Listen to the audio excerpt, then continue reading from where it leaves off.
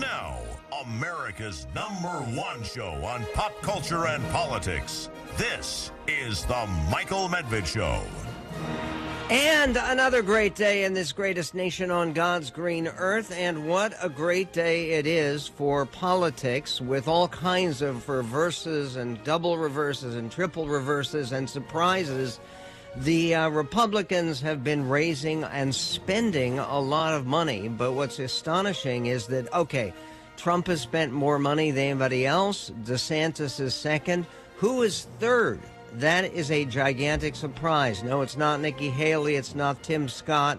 Who is it? We will tell you on the Michael Medved Show. We'll also take a look at new polling data that indicates that President Trump, the more he gets indicted and the more that he is prosecuted, if not persecuted, the more popular he gets. There's a big new Morning Consult poll, which is the first poll ever in the campaign to show that Trump has an advantage over Biden. He's beating Biden beyond what is the margin of error. And this at a time when that famous audio tape that Trump knew that he was making about displaying plans for the invasion of Iraq, and this is after his presidency, after he had any right to show these documents to anybody, he's showing them to a group of people, including a publisher and an author and people who are at various aides. So what's the deal? We will play that full tape for you. It's a couple of minutes. And it's hugely controversial. It is the very essence of the Trump prosecution for the possession of those unauthorized documents. We will also be speaking to somebody who became something of a public figure in the first impeachment. It's not because he was somebody who was advocating impeachment. He wasn't. He was a Trump appointee. Gordon Sondland had been appointed by President Trump to be our ambassador to the European Union, which is a very crucial position. Gordon now has a new memoir. It is called The Envoy, Mastering the Art of Diplomacy with Trump and the World. It's a real view inside the Trump administration. And we'll be speaking to Gordon Sondland about where he stands now. He describes himself as a Republican, very proudly, and a sensible centrist. What does that mean? There are more and more sensible centrists who are saying, okay, time for a third party, because if it's a race between Trump and Biden, they're both too old for the job. Trump is 77 now. He would be 78 by the time of the election or any inauguration. And Biden, of course, is 80. He would be 82 by the time, because of when his birthday falls, because of by the time he is inaugurated as president for a second term, 86 when he's done. So why is it that people are so fascinated with this third-party idea? And is there any chance that any of these marginal figures who are getting so much publicity today, people like Cornel West and Robert Kennedy Jr. and Marianne Williamson, could they become serious third-party candidates? We will talk about that with Jonathan Allen of NBC News coming up on the Michael Medved Show. And we'll also be speaking a little bit to Ralph Reed, who is the organizer of that big Faith and Freedom conference where President Trump spoke, gave a conclusive speech, and he kicked off a new theme to his campaign, which I think is worth discussing. And if you have any calls you want to make about that new theme, you certainly can do so. Call us at 1-800-955-1776. What President Trump said is, I'm being indicted for you. That he was wearing as a proud badge of courage, he said, a for every indictment that he received, and where he honestly felt that he was being indicted for us. Here is President Trump repeating that line today in New Hampshire, where he is campaigning. This is the former president of the United States, wants to be the next president of the United States. Listen. Democrats, Marxists, communists, and fascists indict me. I consider it a badge, a great, great, beautiful badge of honor and courage. Because I'm being indicted for you. Okay, question would be, this seems to be working for him if you believe the polls, but if you believe that to be true, it's a great big beautiful badge of honor and courage. Where does any of the behavior for which he has been indicted so far, which includes playing hush money to porn stars, and which includes displaying documents that he admits right on the tape that they used, that he knew he was making. He knows he doesn't have any right to those tapes or those documents. He knows that he couldn't declassify them because this occurred after his presidency. Where is the honor and where is the courage? And he says the indictment is for you. Is there anyone out there who believes that you have been helped because President Trump was indicted? This is extraordinary. President Trump recognizing that what he was sharing with a group of people was secret information. Well, this is now on the Trump tape that occurred in Bedminster at his New Jersey resort. He said, this is clip 14. Listen, President Trump. Isn't it amazing? I have a big pile of papers. This thing just came up. Look. This was him. They presented me this. This is off the record, but they presented me this. This was him. This was the Defense Department and him. Wow. We looked at him. This was him. This wasn't done by me. This was him. All sorts of stuff. It's pages long. Look. Wait a minute. Let's see here. Wait a minute. Yeah. I just found, isn't that amazing? This totally wins my case, you know. Except it is like highly confidential, secret. This is secret information. But look at this. Okay, he understands that it's secret information. And he's like a child when he says it's him, it's him. He's talking about the chairman of the Joint Chiefs of Staff, Mark Milley, who had prepared, apparently, a secret agenda for President Trump about a potential invasion of Iran. It's all extraordinary, and it's all remarkable. So is what happened yesterday with the failing of the mutiny, of the coup, of the would-be revolution against President Putin in Russia. People say that Putin is weakened. Part of what you have here has been a pattern in Russian history. There's a good column about that.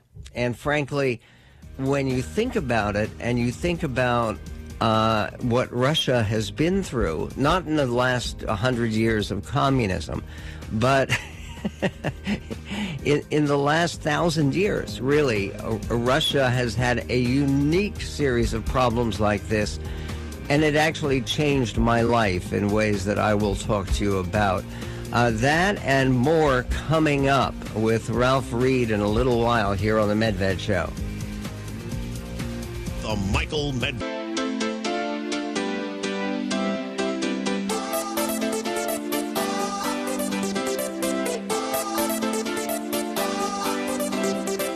You're listening to The Mighty Michael Medved Show. And on the Medved Show, the Trump tape, there's something about a tape that means more when you actually listen to it than reading about it or reading a transcript.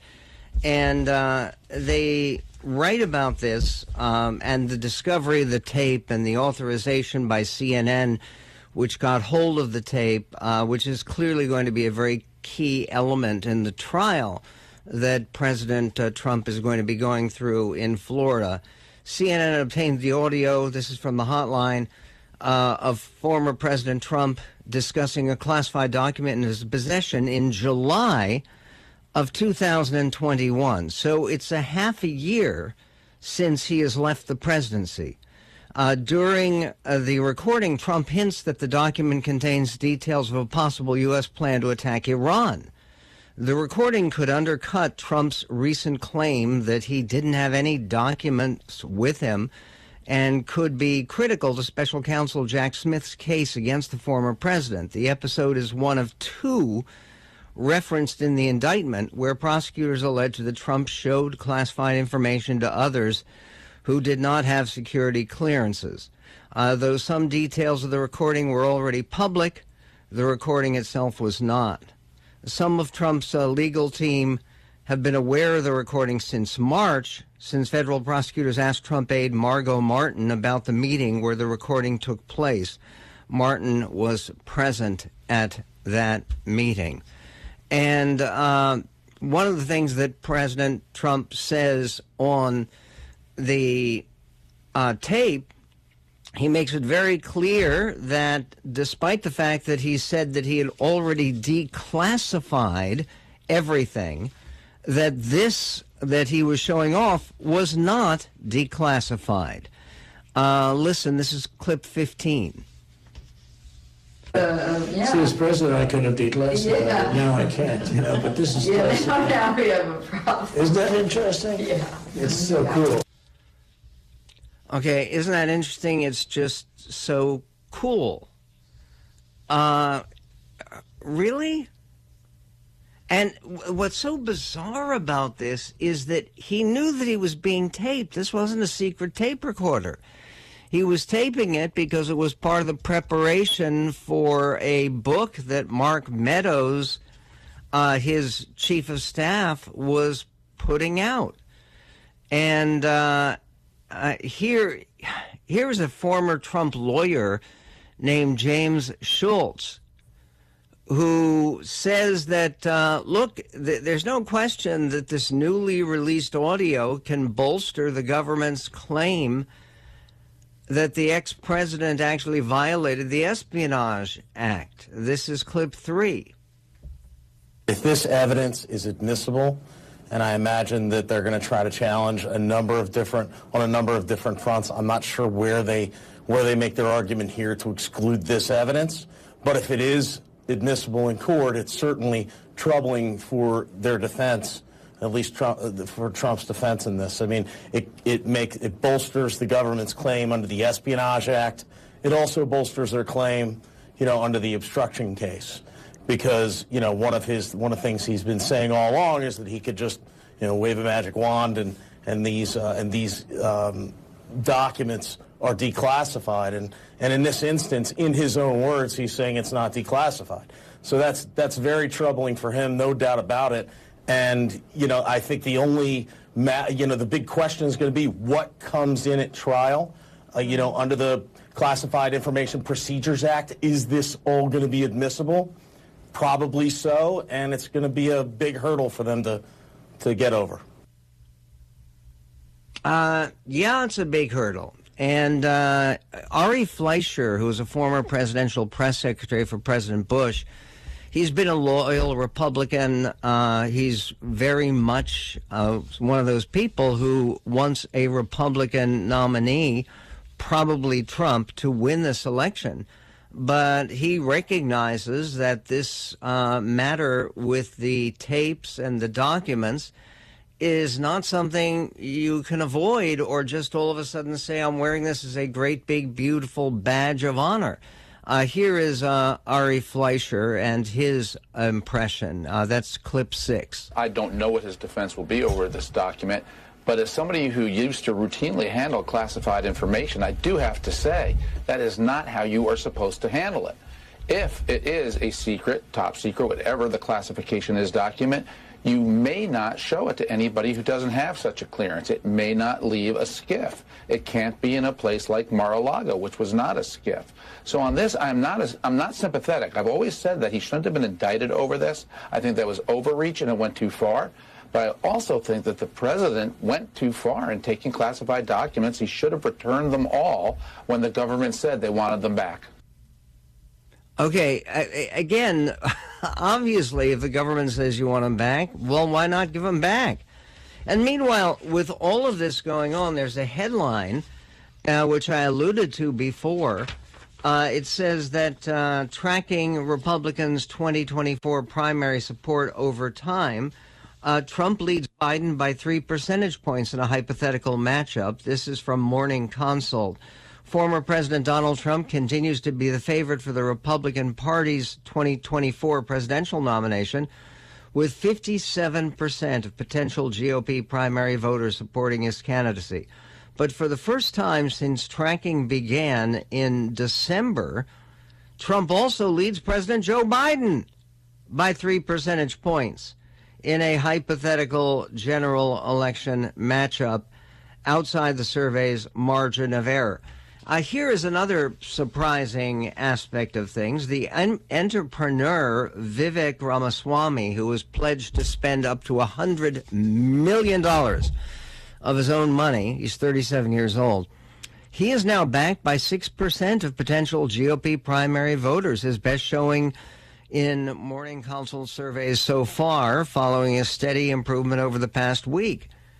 Meanwhile, more than 4 in 5 potential GOP primary voters, 82%, said they'd never heard anything about former Texas Representative Will Hurd, who just announced his candidacy and actually is a very good guy, one of 2 black Republicans who are running for the presidential nomination.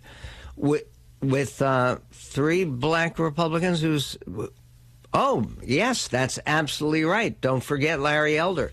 It's Will Hurd, Larry Elder, and Tim Scott. Thank you very much. And none of them doing particularly well in the polls. Concerning the idea of President Trump getting united for all of us, indicted for all of us, for us, Chris Christie had a response to that. He's going to be joining our show tomorrow as a guest. But Chris Christie had this to say. But we will get to that. We will be speaking to Ralph Reed, who was the leader of the organization that invited President Trump to give that speech in which he said, "I'm indicted for you." Is this a martyr-like, a heavenly suffering? We'll get to that and more coming up with Ralph Reed. Isn't that interesting? Yeah.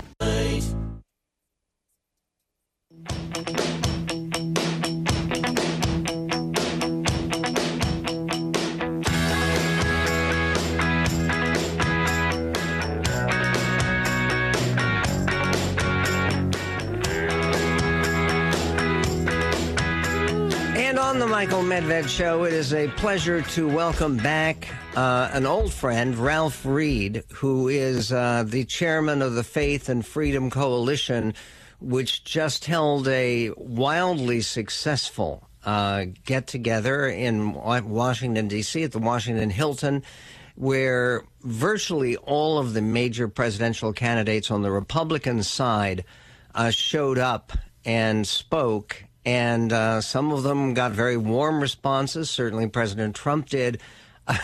Some of them got booed and had some warm responses back. That was the case for Governor Chris Christie. Ralph is the author of For God and Country, The Christian Case for Trump. That came out in time for the last election, the election that Trump still believes that he won, the election of 2020, but the votes actually show a different story. First of all, Ralph, you're clear that President Biden actually won that election in 2020, aren't you? My position has been pretty consistent. and that is that there was a lot of funny business. There were a lot of shenanigans, including mailing absentee ballots and mail-in ballots to every registered voter, including Pennsylvania, extending the time for which those ballots could come in to 5 days after the election in clear violation of Pennsylvania law. And I could go on, but there's no point. There's been no evidence or case litigated that showed that had those things not happened, that it would have changed the outcome of the election. But they clearly took advantage of a pandemic and gamed the system. And I genuinely do not believe the election was fair, but Biden won. Okay.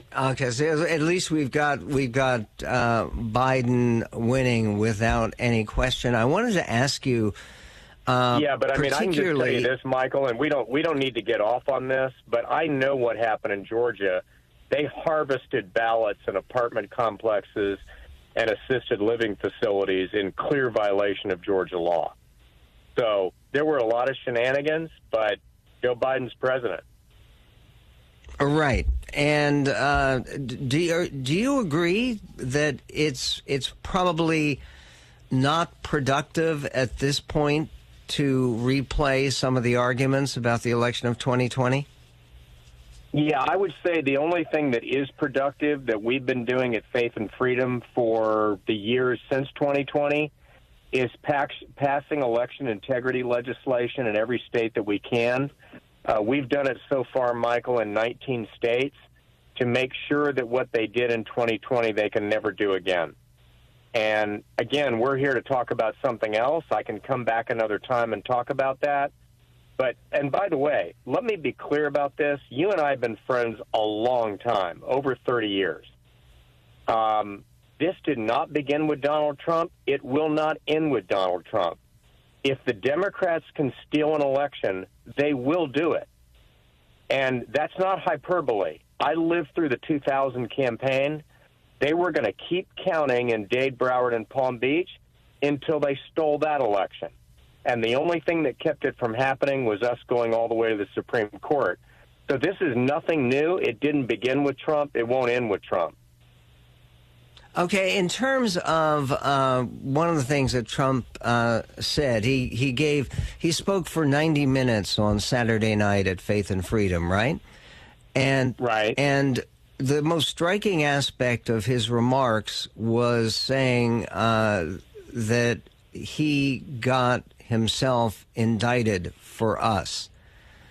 Do you understand that? Well, I think what he's saying is that there's a two-tiered system of justice in this country, and that the reason why the legal system is being directed so unfairly towards him when it wasn't directed, just as an example, towards Hillary Clinton in 2016, when James Comey falsely said at a news conference that he wasn't even authorized to hold and wasn't authorized to speak on behalf of the Department of Justice, that no prosecutor would have ever prosecuted Hillary Clinton for her misuse of classified material on a homebrewed email server. I think the reason for that is because Donald Trump stands and fights for the values that many of these people cherish in their hearts and which animate their lives. And again, that didn't begin with him either.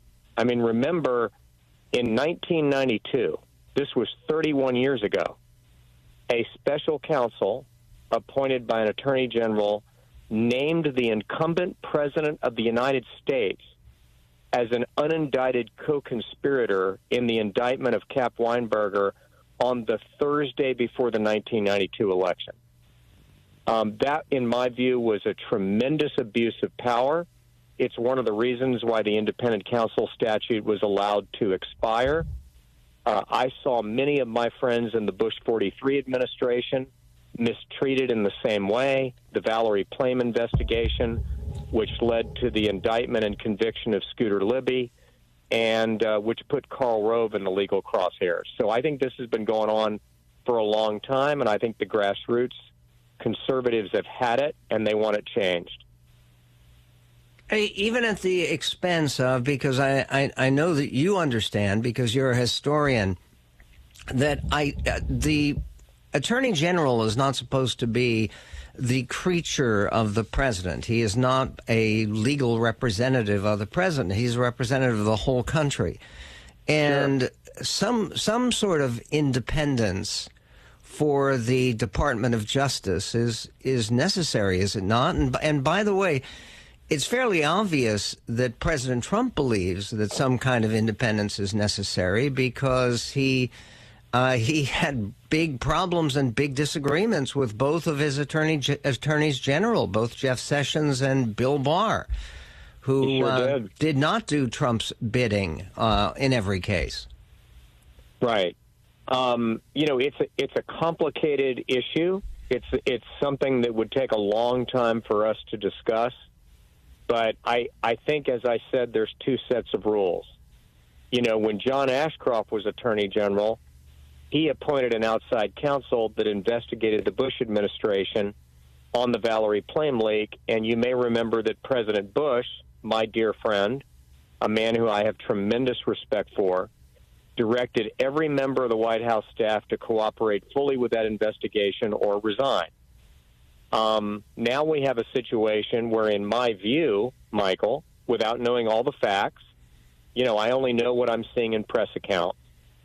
It appears that the son of the incumbent vice president of the United States either systematically violated multiple federal laws, including the Foreign Agent Registration Act, and who knows what else, set up shell corporations receiving tens of millions of dollars from foreign governments, including hostile powers, and did so while peddling his access to the incumbent vice president.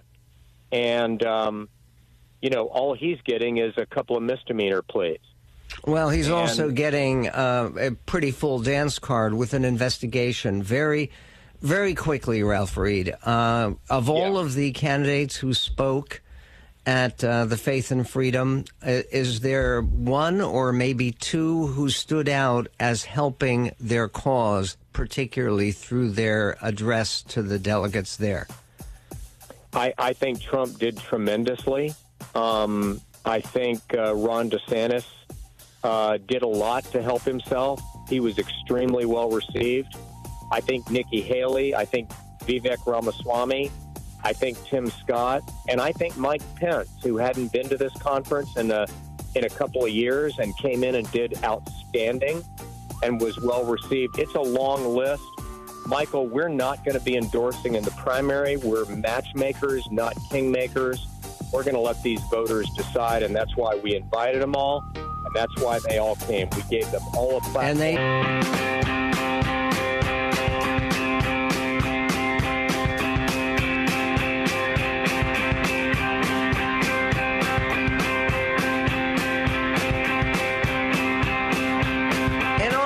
Medved Show, joined for a few minutes more with my friend Ralph Reed of the Faith and Freedom Coalition.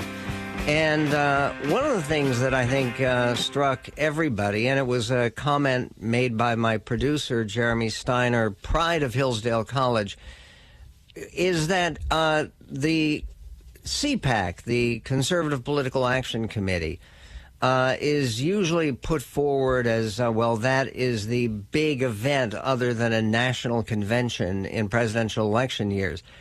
But I think in terms of the leaders of the party, and virtually all the leaders of the party coming out together to participate in the Faith and Freedom Coalition Road to a Majority conference, that was... this last year, that's been the biggest conservative Republican gathering anywhere, hasn't it, Ralph?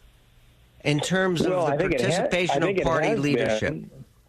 I think it has been, Michael, and, nothing against CPAC. I've spoken and attended many times, and Matt Schlapp's a good friend, and I think ACU does a great job at CPAC. But I think in terms of the faith-based constituency, which is, after all, the most dominant and energetic and dynamic single block in the Republican Party, if not in the electorate. I think Road to Majority has reached that point, and I think, as I said, we're fair to everybody. We don't put our finger on the scale.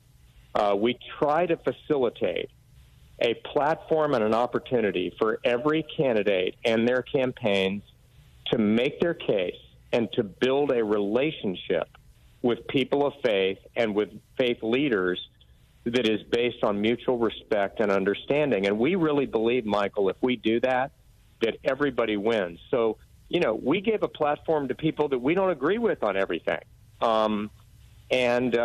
Frankly, some that we don't agree with on quite a few things, because we don't view our role as the one to screen these candidates for the voters. We're going to let them decide. And I think the success of Road to Majority Conference this weekend vindicates that that's a wise and good strategy. Well, Chris Christie was, to some extent, I mean, I guess the one most controversial speaker that you had. And you pointed out that, yes, he was booed, and he told the crowd, you can boo all you like. But he describes himself as a person of faith, and he also got some cheers. What did he get cheered for from the representatives at Road to Majority? Well, he said that Trump had let us down, and there were some boos when he said that. And then he said, you can boo me all you want, but my faith and your faith teaches that we should be accountable for our actions, and we should take responsibility when we make a mistake. And he said that's what our faith teaches, and that should be applied to everybody, including President Trump. And when he said that, he got applause and cheers. Now, I've noticed on a lot of news websites, they cut the clip off when the boos occur because they don't want to show him being cheered. It's another example of them driving a narrative that people of faith are wedded to Trump. They won't listen to anybody else. That's just not true. He got a fair hearing. He was the first pro-life governor in New Jersey since Roe v. Wade. He defunded Planned Parenthood in the state budget every year he was governor. He's a good friend of this organization. He was really received a very warm welcome other than that one line. And in terms of this new Gallup poll that just came out, it shows that it breaks down church attendance. Church attendance has come almost all the way back from where it was before the pandemic. It's still about 5 points below, 5 percentage points below what it was in the pandemic. But among Republicans, 40% of all people who identified as Republicans said they had attended church, synagogue, mosque, or temple in the past 7 days, which I think is more than people would even recognize. I mean, I know that the exit polls, they generally say that evangelical Christians and people who describe themselves born-again Christians constitute 24 to 28% of the electorate. Well, here it is. Yep. It's 40% of the Republican Party, 25% of the Democratic Party. Yeah, I think church attendance is coming back, and there's been a lot written and speculated, Michael, about the decline in church attendance in the overall population compared to, say, 30 or 40 or 50 years ago, and particularly among millennials and Gen Xers. And there's a lot of talk about the rise of the so-called nones, those who have no religious affiliation, don't attend church, and don't worship. I tend to be very glass half full in my view of those numbers. For one thing, it is always the case that single young people tend to fall away from church, and then when they get married and have children, they come back. There's nothing new about that. Secondly, even when you drill down in the numbers and you look at the people who aren't going to church, they say they believe in God, they have faith, many of them still read the Bible, and we've just got a lot of work to do, not only with church, but with all institutions. There's been an eroding of trust in major institutions. almost everything except the military, Michael, and the church has been no exception. But again, if you look at the electorate, evangelicals are 25 to 30% of the electorate. And when you add in frequently mass-attending Catholics, that is to say Roman Catholics who are pro-life and hold to the teachings of the church, and they attend Mass once a week or more often, it's 40% of the entire electorate, the biggest constituency in the electorate, bigger than the black vote, the Hispanic vote, and the union vote combined. They're not going anywhere, and they're going to remain a vital part of the discussion in our country, in civic affairs and public policy, and anybody who suggests otherwise is kidding themselves. What do you make of the fact that even among a lot of people who do appear to be believers, there seems to have been, there was a front page analysis about this in the New York Times, but a reduced support for the pro-life cause. In other words, it's still a powerful movement in America, but it used to be evenly divided. Now they are saying that 61% of the people in this country believe that Roe v. Wade should not have been overturned in the Dobbs decision. What do you make of that? Well, look, I think that Dobbs was the most significant overturning of a long-time church precedent since Brown v. Board in 1954. And I think it was delusional to think that overturning a 50-year precedent of that kind that had been the foundation of abortion policy for a half century was not going to be a shock to the system. We knew going in that the polling showed that the majority of Americans didn't want to see that overturned. We knew that was what the polling showed, but it was wrongly decided. It represented judicial overreach. It represented an attempt to remove an issue that is a deeply moral and personal issue to tens of millions of Americans and remove it from the political and legislative process and resolve it by court decision. And that did not work. It only divided our country more. And as the Wall Street Journal said in their lead editorial, I think on Friday or Saturday, Michael, you've got some states that have banned abortion since conception. Most are restricting it either after a discernible heartbeat or after the first trimester. 24 states have acted. Other liberal states like California, Illinois, and New York have liberalized and made them even more liberal. And you know what? That's called democracy. I may not agree with all of it, but I'm confident that over the next, let's call it a 5 to 10 year horizon, that this will shake out and that people will come to understand that they got a say in the matter. And I think those numbers will turn around. In terms of other issues, what would you consider to be the priority issue for people of faith beyond the issue of human life? Well, I think parental rights, the ability of parents to have a say in their child's education, not limited to, but including expanding school choice and making it universal. I think religious freedom, support for Israel, and growing this economy and ending this inflation. I think those are all big issues for people of faith. Ralph Reed, a very busy time. Congratulations on your great success for Road to the Majority, for Faith and Freedom, and wishing you continued success for the sake of your family and our country, this greatest nation on God's green earth.